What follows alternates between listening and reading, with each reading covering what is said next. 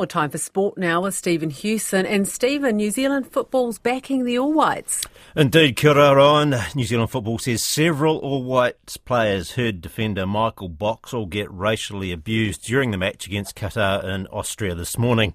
The All Whites allege Boxall was abused late in the first half of their match, sparking a melee with captain Joe Bell, raising the matter with the referee, but no action was taken.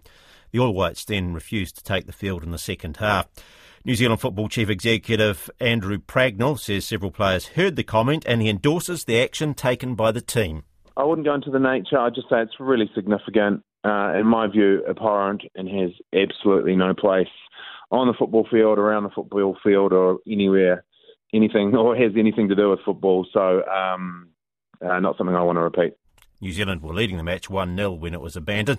And it was the second match to be abandoned in Austria today because of alleged racial abuse, with the Republic of Ireland's under-21 game against Kuwait brought to an early end, with Ireland claiming a Kuwaiti player made a racist remark to one of their players. And we'll have an interview with New Zealand football boss Andrew Pragnell later in the programme. A tense finish is on the cards heading into the final day of the first Ashes cricket test in Birmingham. Australia ended day 4 on 107 for 3, still needing another further 174 runs for victory. The England pace bowler Stuart Broad picked up 2 wickets late in the day to keep the home side in the hunt at Edgbaston. There's a few results still out there on the table. You know, we're obviously delighted to have Warner, Marnus and Smith back in the pavilion because they're world-class players. But we know the Aussies have got a lot of danger to come, so we'll have to be right on the money tomorrow. At the wicket is Usman Khawaja on 34 and night watchman Scott Boland on 13.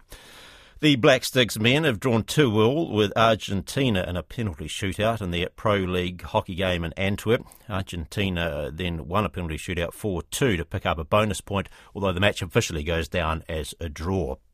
The Golden State Warriors NBA forward Draymond Green's turning down a contract extension.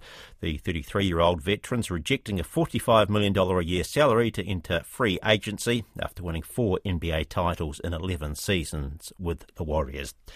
And American golfer Wyndham Clark has risen to 13th on the world golf rankings after his maiden major win at the US Open in Los Angeles. And that's sport. Koina na purongu hakinakina. Thanks very much, Stephen.